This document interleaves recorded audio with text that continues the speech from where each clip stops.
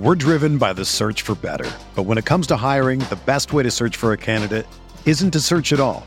Don't search, match with Indeed. Indeed is your matching and hiring platform with over 350 million global monthly visitors, according to Indeed data, and a matching engine that helps you find quality candidates fast. Ditch the busy work. Use Indeed for scheduling, screening, and messaging so you can connect with candidates faster. Leveraging over 140 million qualifications and preferences every day, Indeed's matching engine is constantly learning from your preferences, so the more you use Indeed, the better it gets. Join more than 3.5 million businesses worldwide that use Indeed to hire great talent fast. And listeners of this show will get a $75 sponsored job credit to get your jobs more visibility at Indeed.com/Blue Wire. Just go to Indeed.com/Blue Wire right now and support our show by saying that you heard about Indeed on this podcast. That's Indeed.com/Blue Wire. Terms and conditions apply. Need to hire? You need Indeed. Bo fam, let's ride. Bo fam, let's ride. Mic'd up, let's ride. Hella smooth though. Let's ride.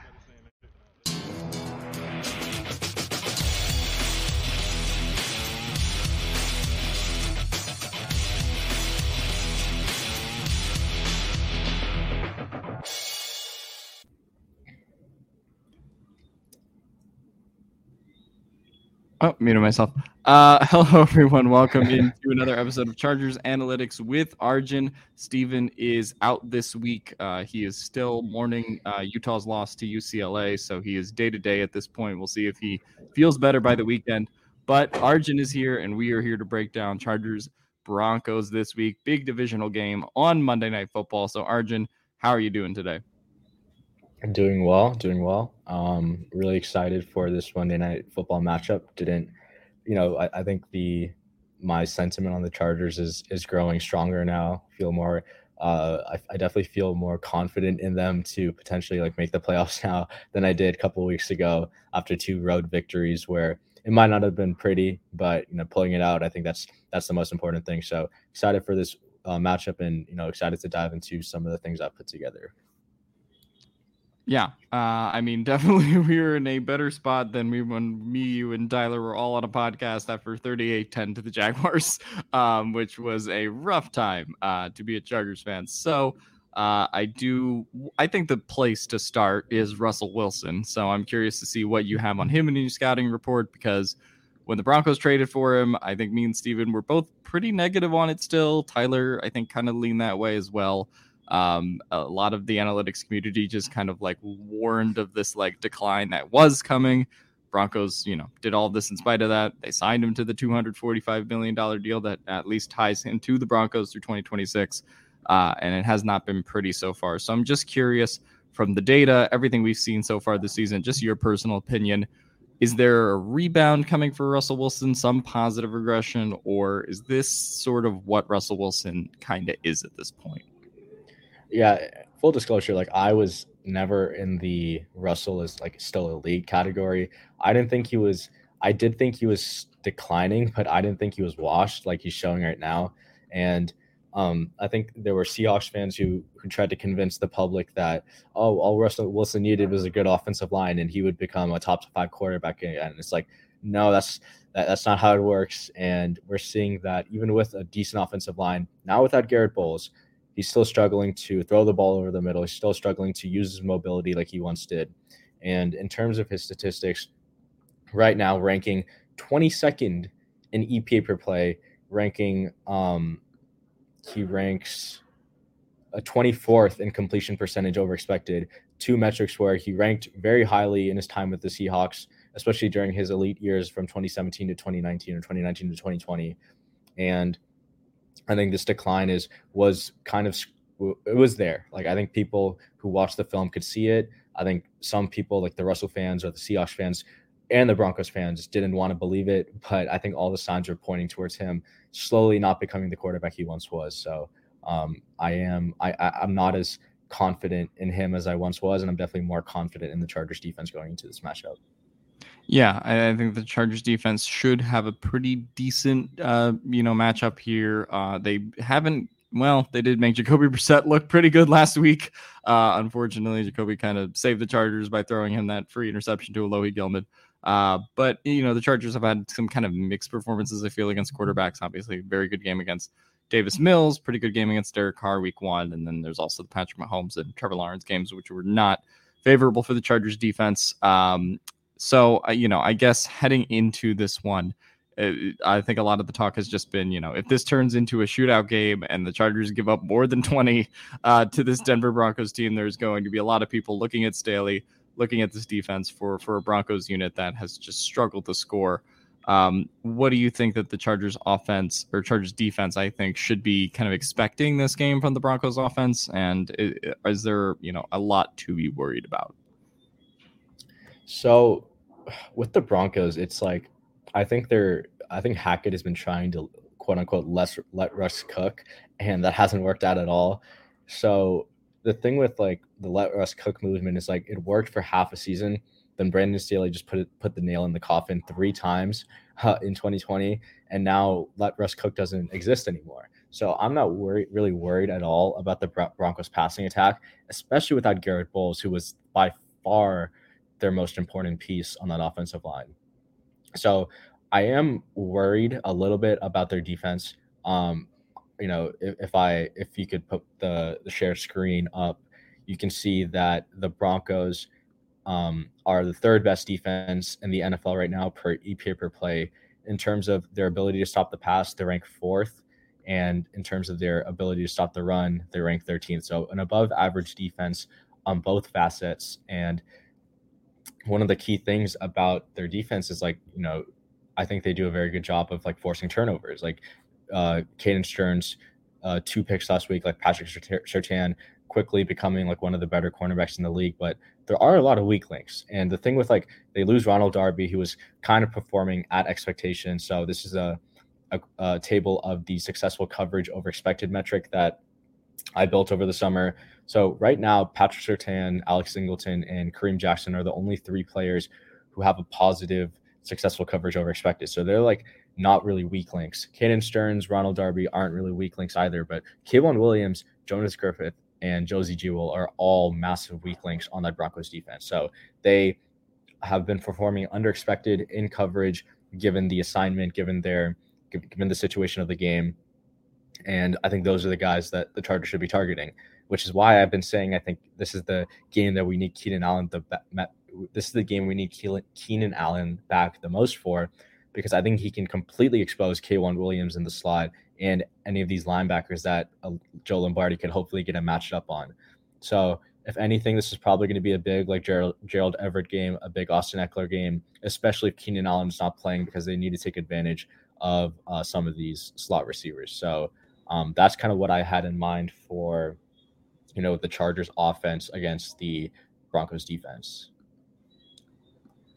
Yeah, no, and I think that's a very good point, just kind of going into this game, because, in terms of Keenan, I guess we should get to the injury report. Keenan was a limited participant in the walkthrough today. They did not have a full practice. So it was him, Hopkins, and Trey Pipkins that were limited.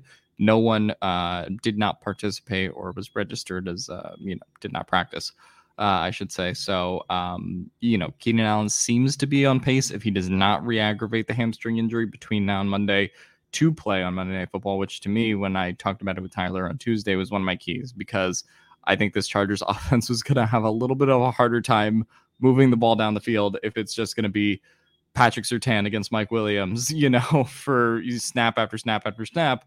And then if Patrick Surtain is able to lock that matchup down, then you're relying on Josh Palmer, who also showed up on the injury report and is banged up with an ankle and a knee. You're relying on DeAndre Carter to probably get open. You're relying on some of these less reliable Chargers receivers. So Keenan Allen playing in this game would be huge. I think Trey Pipkins playing in this game is huge too. Obviously, we had the MCL sprain last week, but we saw what Bradley Chubb on Thursday Night Football did to poor Matt Pryor. So for me, having him in this game instead of Storm Norton, instead of any of the other tackles that the Chargers could have gone out and signed, I think is huge as well. And then the other injury update is, of course, Dustin Hopkins, who did not play last week, and it was instead Taylor Bertolette who kind of got one of those game balls, made 3 field goals, had the very good game. So, but it looks like Dustin Hopkins should be back this week. Yeah, and I think again Keenan's the main one out of all of them. Gaining Keenan and losing Palmer is a trade-off I'm willing to make. I don't know about you, but yeah, I think those are you hit on all the key ones, and getting Trey Pipkins back and not letting Storm Norton see the field is definitely the key point on that offensive line. But we can jump into the game plan that obviously the scouting report that I put together. So I think when we can get that up on the screen, we can, so we'll start off, obviously, again, just looking at the Broncos defense. So, Ejiro Evero is kind of an aggressive defensive coordinator this year. He's blitzing at pretty much about a 32% rate, which is 6th in the NFL. He sends an average of like 4.258 pass rushers a snap. So he's kind of around league average when it comes to that. But, he obviously comes from the Brandon Staley system, right? He has a huge hump on 6 defenders in the box. And if we break it down by run and pass, it's still a big hump on 6 defenders in the box. So there's going to be a decent amount of light boxes for this Chargers offensive line. And I'm really hoping, like, I know I've been saying the Austin Eckler stuff, but he's looked really good the past week. And I think if the offensive line can establish the run game like they did in the past 2 weeks, I think, especially if Keenan Allen can't play, that is how they'll win this game, is through the ground and not the air, because I think this Broncos secondary is legit, even without Ronald Darby. And I don't think the Chargers have enough weapons to take advantage of the weak links the Broncos will have without Ronald Darby. So, the light boxes, I hope the Chargers can take advantage of them in the run game. And, I think this is a big test for Joshua Kelly and Austin Eckler. Yeah, I think it's a big test for Joshua Kelly. It's also a test of Brandon Staley's resolve to hopefully see that he's acknowledged that Joshua Kelly is the RB2 after, the second week of that test, to see if Sony Michel gets more snaps or not. But Joshua Kelly seems to have taken RB2 kind of by the horns at this point. I guess, what are the other factors for you in terms of this Chargers offense? Obviously, we saw Jamari Sallier last week play a pretty decent game against Myles Garrett, gave up 6 pressures. Not going up against something crazy this week. Randy Gregory, a big loss for the Broncos, not able to play.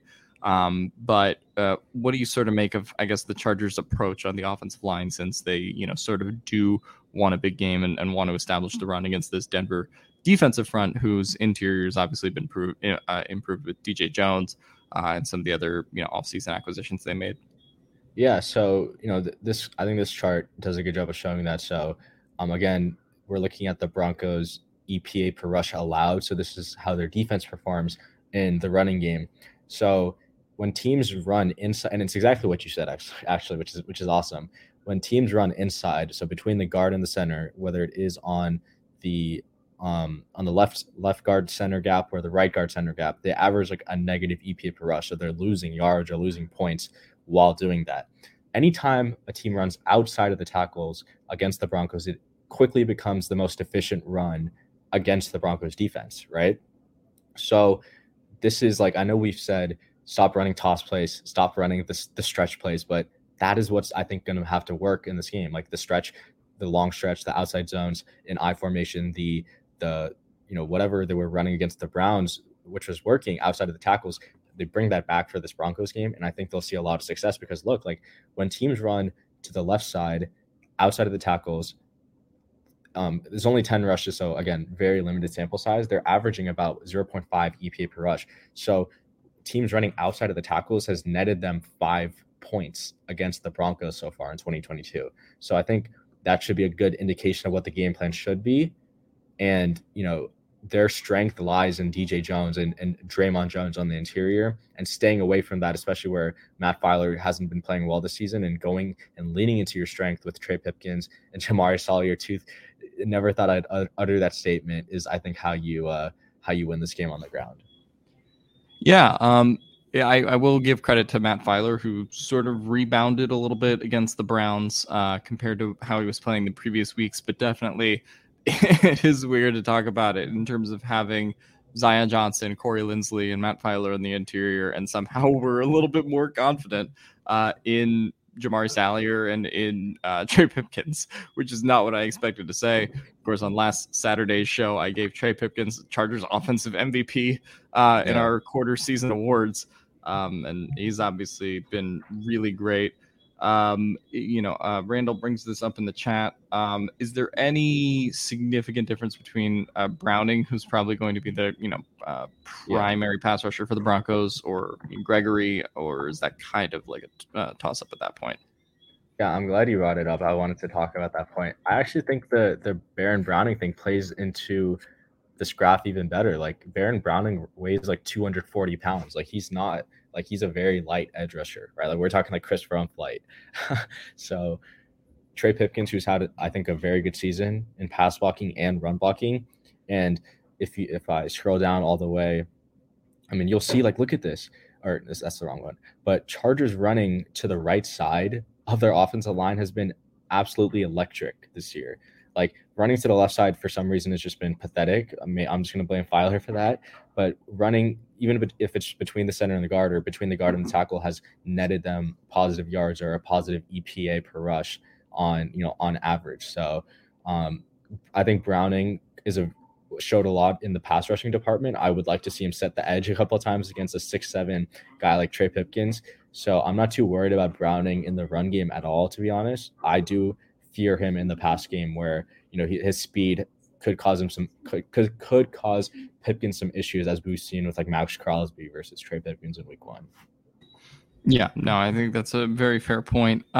Definitely a little bit concerned about his speed, but Trey Pipkins, through the first 5 weeks still, I think Steven posted some stat today. He's been like the 8th best tackle in the NFL by some statistical category. So that's crazy. I didn't mean to mention this earlier, but Geno Smith is 3rd in EPA and NFL composite score. Russell Wilson is 26th. So that is obviously not a great stat for the Broncos in general. And Geno continues. We're going to have to play him next week in Chargers Seahawks. So I guess we could get to the defensive side of the ball a little bit. And I know you've caught a lot of flack on Twitter for the JC Jackson stuff. But I do think that is kind of the most pressing issue for the Chargers defense right now. Obviously, last week against the Browns with Amari Cooper and Njoku and even Donovan Peoples-Jones, all three of them kind of gave JC Jackson a little bit of trouble. And I'm just curious to see, is he sort of due for a bounce back game in this one with how the Broncos receivers have been playing? I see a lot of red on that chart.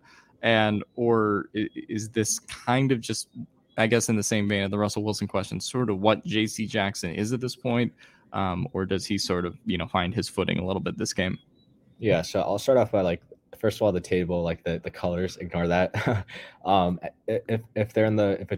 If a player has a positive total EPA, that's good. If they have a positive EPA per target, that's good. Okay. It's just that Sutton has a ton of fucking targets, and he's the guy that's getting all of the red zone looks and touchdowns there. So, okay, so the JC thing, and I'm not a film guy. I haven't really had the time at all to just watch his coverage snaps. I watched it during the game.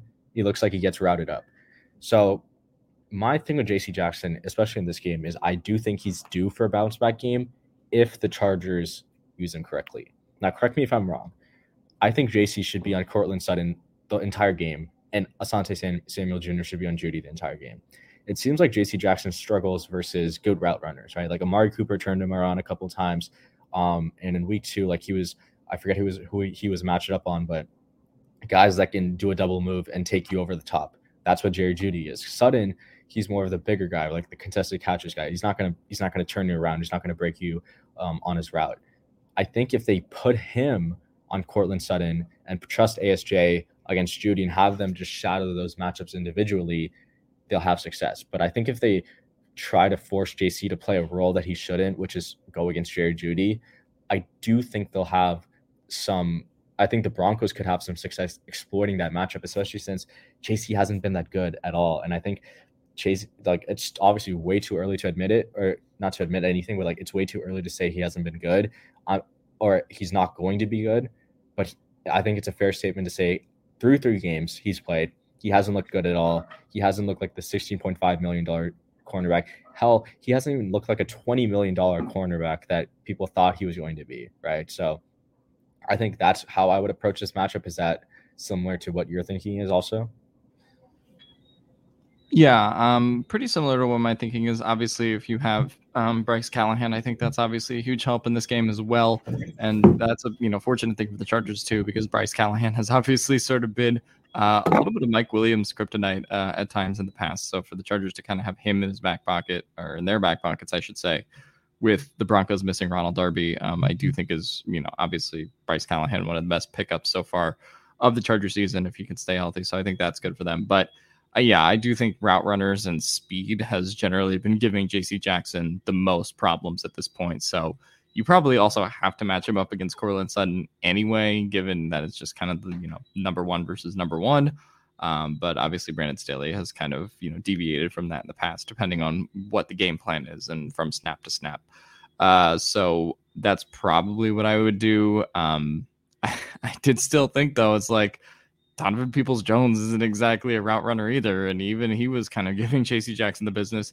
David Njoku kind of, blasting J.C. Jackson off of the line as well. So it's just like neither of those guys are really route runners. Njoku kind of usually a yak kind of guy. And then you kind of have Donovan Peoples-Jones who's more of a contact catch guy too. So I do still feel pretty nervous about that matchup with Sutton, even if, he's not going to be this, route runner technician guy like say Keenan Allen is. Yeah, 100% agree. I just wanted to talk also a little bit about the Broncos passing game. So it does seem like Russell Wilson prefers throwing the ball deep to the left side of the field, where he's had a decent amount of success. I think the joke is Russell doesn't throw over the middle, which he doesn't. He throws to the right and the left way more than he does over the middle. And he actually weirdly enough, just doesn't have success throwing over the middle. On 26 throws where the ball travels 1 to 9 air yards, he's averaging a negative 0.15 EPA per play. And usually this number I think is positive. If I check Herbie's, yeah, look at that. Throwing over the middle and short, Herbert's averaging 0.37 EPA per play. The fact that Russell Wilson's averaging a negative EPA per play on those throws is kind of just indicative of where he is as a quarterback right now. So it does seems like he likes to favor the left side of the field when throwing the ball deeper down the field. But when he likes to throw, shorter, it is mostly towards the middle and the right side of the field.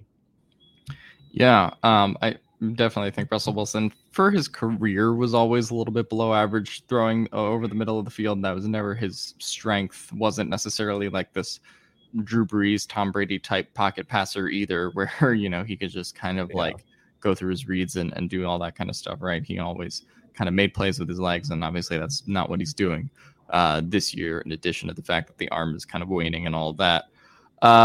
I guess I want to get into the run game because obviously the Chargers were in for quite a ride last week with, the explosion of Nick Chubb and Kareem Hunt.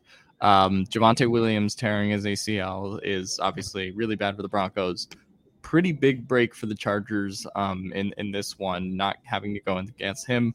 Melvin Gordon is coming into the picture. Latavius Murray is going to be sort of their RB 1 or 2, depending on how they decide to split the reps there. What can Chargers fans expect, I guess, a little bit from the Broncos running game here, and sort of what degree of success do you think that they can have against this Broncos run game? And obviously, are they sort of due from a bounce back from last week? Yeah, I'm so glad you brought it up, because when I was reading my report, I'm the one thing the Broncos were good at was running the ball outside of left tackle, outside the end gap. And now they don't have Garrett Bowles. So you can significantly downgrade whatever the hell they're going to do outside of the left tackle end gap. They average a negative EPA per rush when running to any other gap, whether it is the left guard, left tackle gap, or the right guard tackle or end gap. So, I'm not really worried at all about this Broncos run game. I'm excited to see a Melvin Gordon revenge game, because I know it's not going to happen, and he's probably going to fumble more than he eclipses 100 yards, right? And I think, the Chargers should feel comfortable running if I go to the Chargers thing, like they should be comfortable running their normal 6-man in the box, even if if they know it's going to be a run play. So I'm not really too worried about the Broncos run game in general, because right now, like Mike Boone has been their most efficient runner, and that comes in a very, very limited sample size. Like look at Melvin Gordon. It's just an absolute privilege. Yeah. I just every week I see some stat. It's like he has like 4 fumbles in 4 games or whatever, and like he just keeps adding to that. I don't know like what. I just can't believe that at one point in time the Chargers offered him like a 4-year, $40 million contract like back in the day, and Melvin Gordon turned that down. And this is obviously what he's doing in Denver now. So yeah, I guess along that offensive line, because we obviously talked about them losing Garrett Bowles on the left side, they have a couple options that they can do. Probably just going to stick Calvin Anderson in there. They do have Billy Turner, who I guess they could kind of switch it up if they wanted to do Billy Turner at left tackle and Calvin Anderson at right, depending on how they want to address the Garrett Bowles thing. Any particular difference with either option, or is it just a lot of loss and success with obviously Garrett Bowles going down? We're driven by the search for better. But when it comes to hiring, the best way to search for a candidate isn't to search at all. Don't search, match with Indeed. Indeed is your matching and hiring platform with over 350 million global monthly visitors, according to Indeed data, and a matching engine that helps you find quality candidates fast. Ditch the busy work. Use Indeed for scheduling, screening, and messaging so you can connect with candidates faster. Leveraging over 140 million qualifications and preferences every day, Indeed's matching engine is constantly learning from your preferences, so the more you use Indeed, the better it gets. Join more than 3.5 million businesses worldwide that use Indeed to hire great talent fast. And listeners of this show will get a $75 sponsored job credit to get your jobs more visibility at Indeed.com/Blue Wire. Just go to Indeed.com/Blue Wire right now and support our show by saying that you heard about Indeed on this podcast. That's Indeed.com/Blue Wire. Terms and conditions apply. Need to hire? You need Indeed.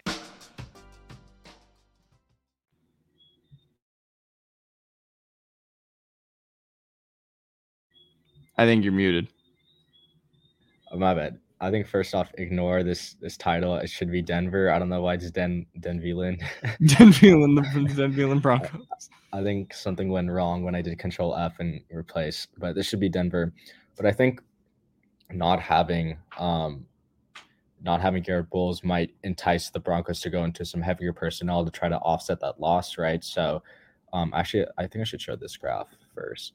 So like this is looking at the frequency at which teams employ certain personnel packages. So Denver, as you can see, kind of like below average in terms of 11 personnel. They do run a lot of 12 personnel relative to the league average, and they like to run a decent amount of 13 personnel. So I think what we'll see is they increase their use of 12 and 13 personnel. And this was a really interesting stat. I think it was Mike Clay who said it, but Albert O only comes on the field for passing plays. Like he's not on there when teams run the ball. I think I can start checking this from next week because I'll have enough data to make some reasonable conclusions. But when Eric Saubert or Eric Tomlinson are the primary tight ends on the field, whether it is an 11 or it's 12, they're going to be running the ball. So I think that could be helpful to do some type of like a tell for like guys like Kenneth Murray or Drew Tranquil, who are likely to be crashing the whatever gaps they're supposed to crash in the run game and their run fits.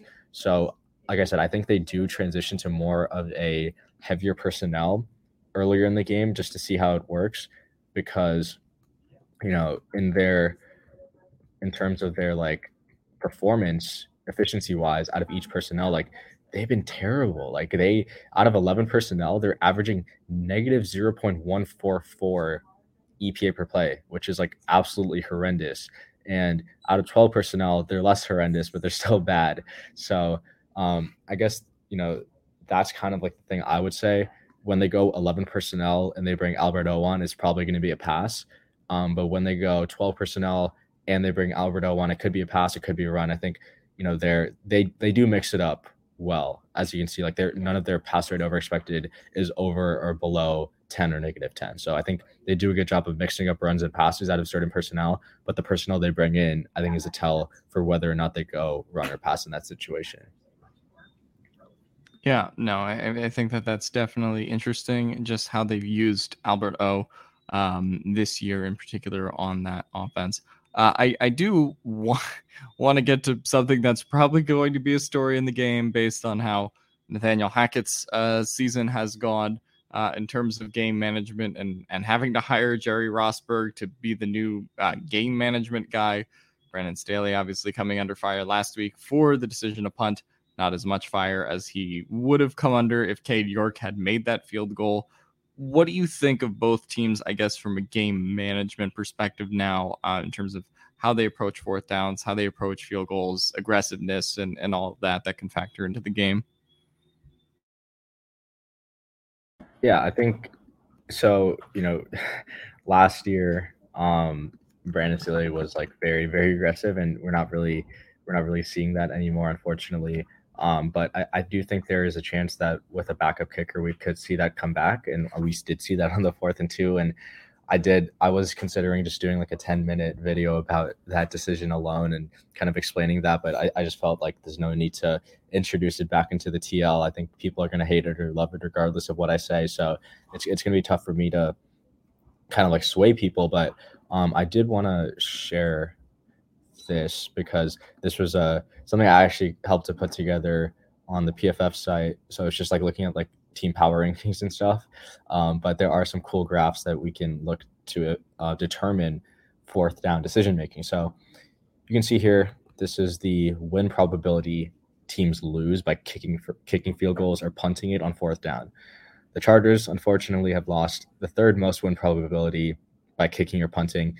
But luckily, the Broncos are 5th. So both these teams have been pretty bad at like doing the opposite of what they've been good at doing the opposite of what they should do, and they've been bad at doing what they should actually do from a win probability perspective. And you can see here, like this is a good graph to kind of like illustrate, the frequency at which teams go for it versus punting versus field goal. So like Chargers have gone for it the 7th most times, or have the 7th highest rate of going for it on fourth downs in the NFL, which is, it's good, but I think they haven't gone for it in situations where they should go for it, right? And then you can see the Broncos are right here, down here. So that's why they show up very highly in the other graph, because they don't go for it at all. I mean, they're like in the bottom 10 here, right? So I think it's a good way of like showing that both teams haven't done a good job of game management, especially on fourth downs. And like, I don't really know what the Chargers' identity on fourth down is anymore, because it's kind of just like up in the air at this point of what Brandon Staley wants to do when it comes to fourth down. Yeah, and obviously we saw the other AFC West game on Monday Night Football where Josh McDaniels made a couple aggressive calls that probably cost the Raiders that game in terms of going for 2 on that conversion. And Andy Reid plays it as conservative as Andy Reid continues to play it. So yeah, I'm just interested to see all of these guys' attitudes towards fourth downs, because obviously they're going to see the Broncos again down the road. And we'll see if Nathaniel Hackett is still the coach by then. I guess that'll be interesting depending on how badly this Broncos season could theoretically go. All right. I am going to put you on the spot here. What is your prediction for Chargers Broncos Monday Night Football? Okay. I think it's going to be more of a defensive struggle than anything, or defensive battle, offensive struggle. It really depends on Keenan. I think if they have Keenan back, it just adds a completely new dimension to this offense. And as I showed in the beginning, like K'Waun Williams is a weak link in that defensive secondary. So if they can get that reliable slot receiver back, I think it will definitely help the offense. So if he's playing, I'm going to go with the bold one, like Chargers winning 28-14. If he doesn't play, I think we could see Brandon Staley be more conservative, especially since he didn't convert last week. Something like 24-20, where they kind of like let the Broncos hang around, and then they eventually put the nail in the coffin. I do think the Chargers win this game. They lose to this Broncos team that just lost Ronald Darby and Garrett Bowles, and Russell Wilson just had shoulder surgery. I am going to reevaluate my stance on this freaking team, because I'm bought in. Like, I'm bought back in. I'm feeling good even without Slater and Bosa. Like, I think they have shown me enough, but they've done this to me before, so I'm trying not to get hurt again. Yeah, and the Broncos have always been a tricky one, because just when you think the Broncos are bad, they somehow, and in the last couple of years, it's been Drew Lock who has come out and somehow beaten the Chargers. And obviously Russell Wilson's kind of down bad at the moment. But yeah, I do think I am bought into the idea that the Chargers will win this game. Obviously, divisional games, always weird. But it'll be interesting. And me and Tyler and Stupid, I think, will be making our predictions on Sunday. And now I want to get to Arjun's bets of the week. Arjun, what are some of the bets that you're watching this week? I forget what my record was last week. I know I definitely hit on that Eagles -3 first half. Hell yeah! I have to go back and check. I think I ended up pretty well last week, but I do have some plays I really like this week. And this is going to be probably the first and only time you hear me saying this. I love the Bengals in this week, so Bengals -1.5 in New Orleans. I'm clipping that out, by the way. I am clipping out. I love the Bengals. Yeah, have to. But I think Bengals should not be one. I think they should be at least 3-point favorites in New Orleans. Like, I think Joe Burrow showed me enough growth to where I can trust him as against too high, taking the checkdowns when necessary. Their defense is very good, and I think the Saints offense, their 3 starting receivers didn't practice at all on Wednesday, and I haven't checked the injury report today, but even if they do play, I still feel confident in this Bengals defense to hold their own, and I think it's going to be a good homecoming reunion for Joe Burrow and Jamar Chase. And look, if the Bengals lose this game, it's better for me because I have the Bengals to miss the playoffs ticket, so it's kind of like a win in either scenario, but I do really like them to cover 1.5 in this game. I also like Browns -2.5 at home against the Patriots. Look, the Browns are one of the best teams that have a losing record right now. Their run game is insane, and I think they're going to dominate on the ground versus a Patriots defense that did shut down a very potent Lions offense, but I don't trust the Patriots offense at all. The Lions defense sucks. John told me I hit all my bets last week. Hell yeah, so you got to tell me this week. But yeah, I don't think the Patriots are going to have much success on offense. They might slow down Jacoby Brissett, given that Belichick has some familiarity with Brissett from his time in New England. But I do think that Nick Chubb is going to run wild all over New England, and this is pretty much a must-win game for the Browns if they want to even compete for the playoffs. So I like that, and I don't really have any other bets I kind of like from spread plays. I'll give out one for tonight. Cole Kmet under receiving yards. I got it at 29.5. I would take it down to 27.5. The Commanders have not allowed a number 1 tight end to hit 29 receiving yards or more at all this season. Cameron Curl is performing very well in coverage. He shows up very highly in my successful coverage over expected metric. Windy game, Kmet's probably not going to get many targets, or Fields is probably not going to throw the ball at all. I don't mind Justin Fields under 0.5 passing touchdowns as well. I wouldn't be surprised if he doesn't throw a touchdown at all. So yeah, those are my 3 bets. Bengals -1.5, Browns -2.5, Kmet under 29.5 receiving yards. So go lock those in if you want to tail, and shoot me a message if we cash together. Yeah, I don't know if I'm gonna watch the Commanders Bears stinker tonight. I'm still kind of embarrassed that I watched parts of Colts Broncos last week, so still recovering from that. Also, fuck Carson Wentz. But I do. I guess. I have to ask you. Eagles Cowboys. Where are you leaning? Are the Eagles still a house, or does the house get blown over? I think Eagles win. I don't know if they cover though. 6 is a lot of points for a divisional game. 6 is a lot of points. The Cowboys defense has been playing pretty well. All right, we'll take about 4 or 5 minutes of questions here. If you guys have any questions for Arjun about the game or just anything with the Chargers in general, we can get to it now. So post your questions in the chat. As always,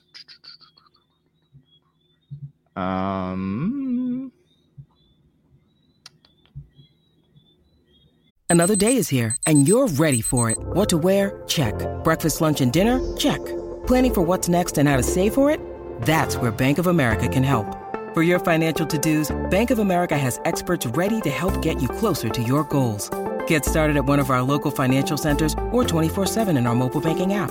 Find a location near you at bankofamerica.com/talktous. What would you like the power to do? Mobile banking requires downloading the app and is only available for select devices. Message and data rates may apply. Bank of America N.A., member FDIC. Doesn't seem like we have any questions, unfortunately. Doesn't seem like we have too many questions. I did just see on, was it Rappaport or Schefter that said that Russell Wilson released a comment that his shoulder is apparently feeling fine heading into this game. So that's obviously a little bit agenda pushing after his surgery, or not a surgery. He got an injection, right? Yeah. I don't know. Whatever it was. Whatever it was that'll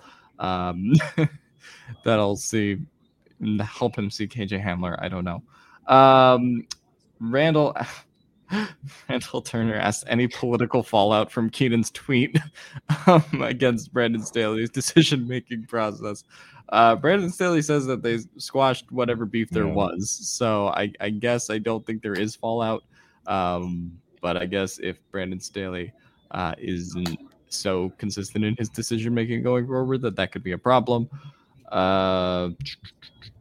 Mal Scott said, any thoughts on Salyer's matchup against, I would imagine Salyer's going to be up against Browning, right? Or I think or would it be flip-flopped? I think Browning lined up over Pryor, and then Chubb was over the left tackle. But yeah, I mean, Salyer's held his own. I mean, as long as he's not Storm Norden-esque, I think I'm fine with, whatever he does. He's been playing at a pretty high level. So in my colleague Timo Riske's graph that he posted today, Salyer had the highest difficulty of assignment as charted by PFF among all tackles in 2022 so far in 2 games. So I think that's a very good sign. And the fact that he's been performing at a above average level is very encouraging. Yeah. I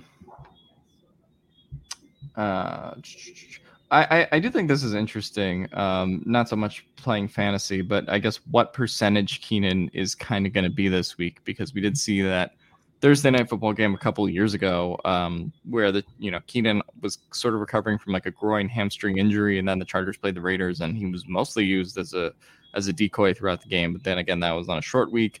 Obviously has re-aggravated this hamstring injury before. So I'm just curious what capacity they actually feel like he can go in terms of this one. I guess this is the big question, because Adderley was benched, obviously, for Gilman last game. Gilman gets a lucky interception from Jacoby Brissett. Any big takeaways from the first game of Gilman starting over Nasir? I mean, outside of the one interception, didn't really seem like Gilman added anything that Nas didn't. Didn't really seem like Gilman had any splash plays that I wouldn't expect from Nas. So, I mean, it was just an average performance, something I expected from Gilman. But I was happy with his interception, and obviously that changed the course of the game completely.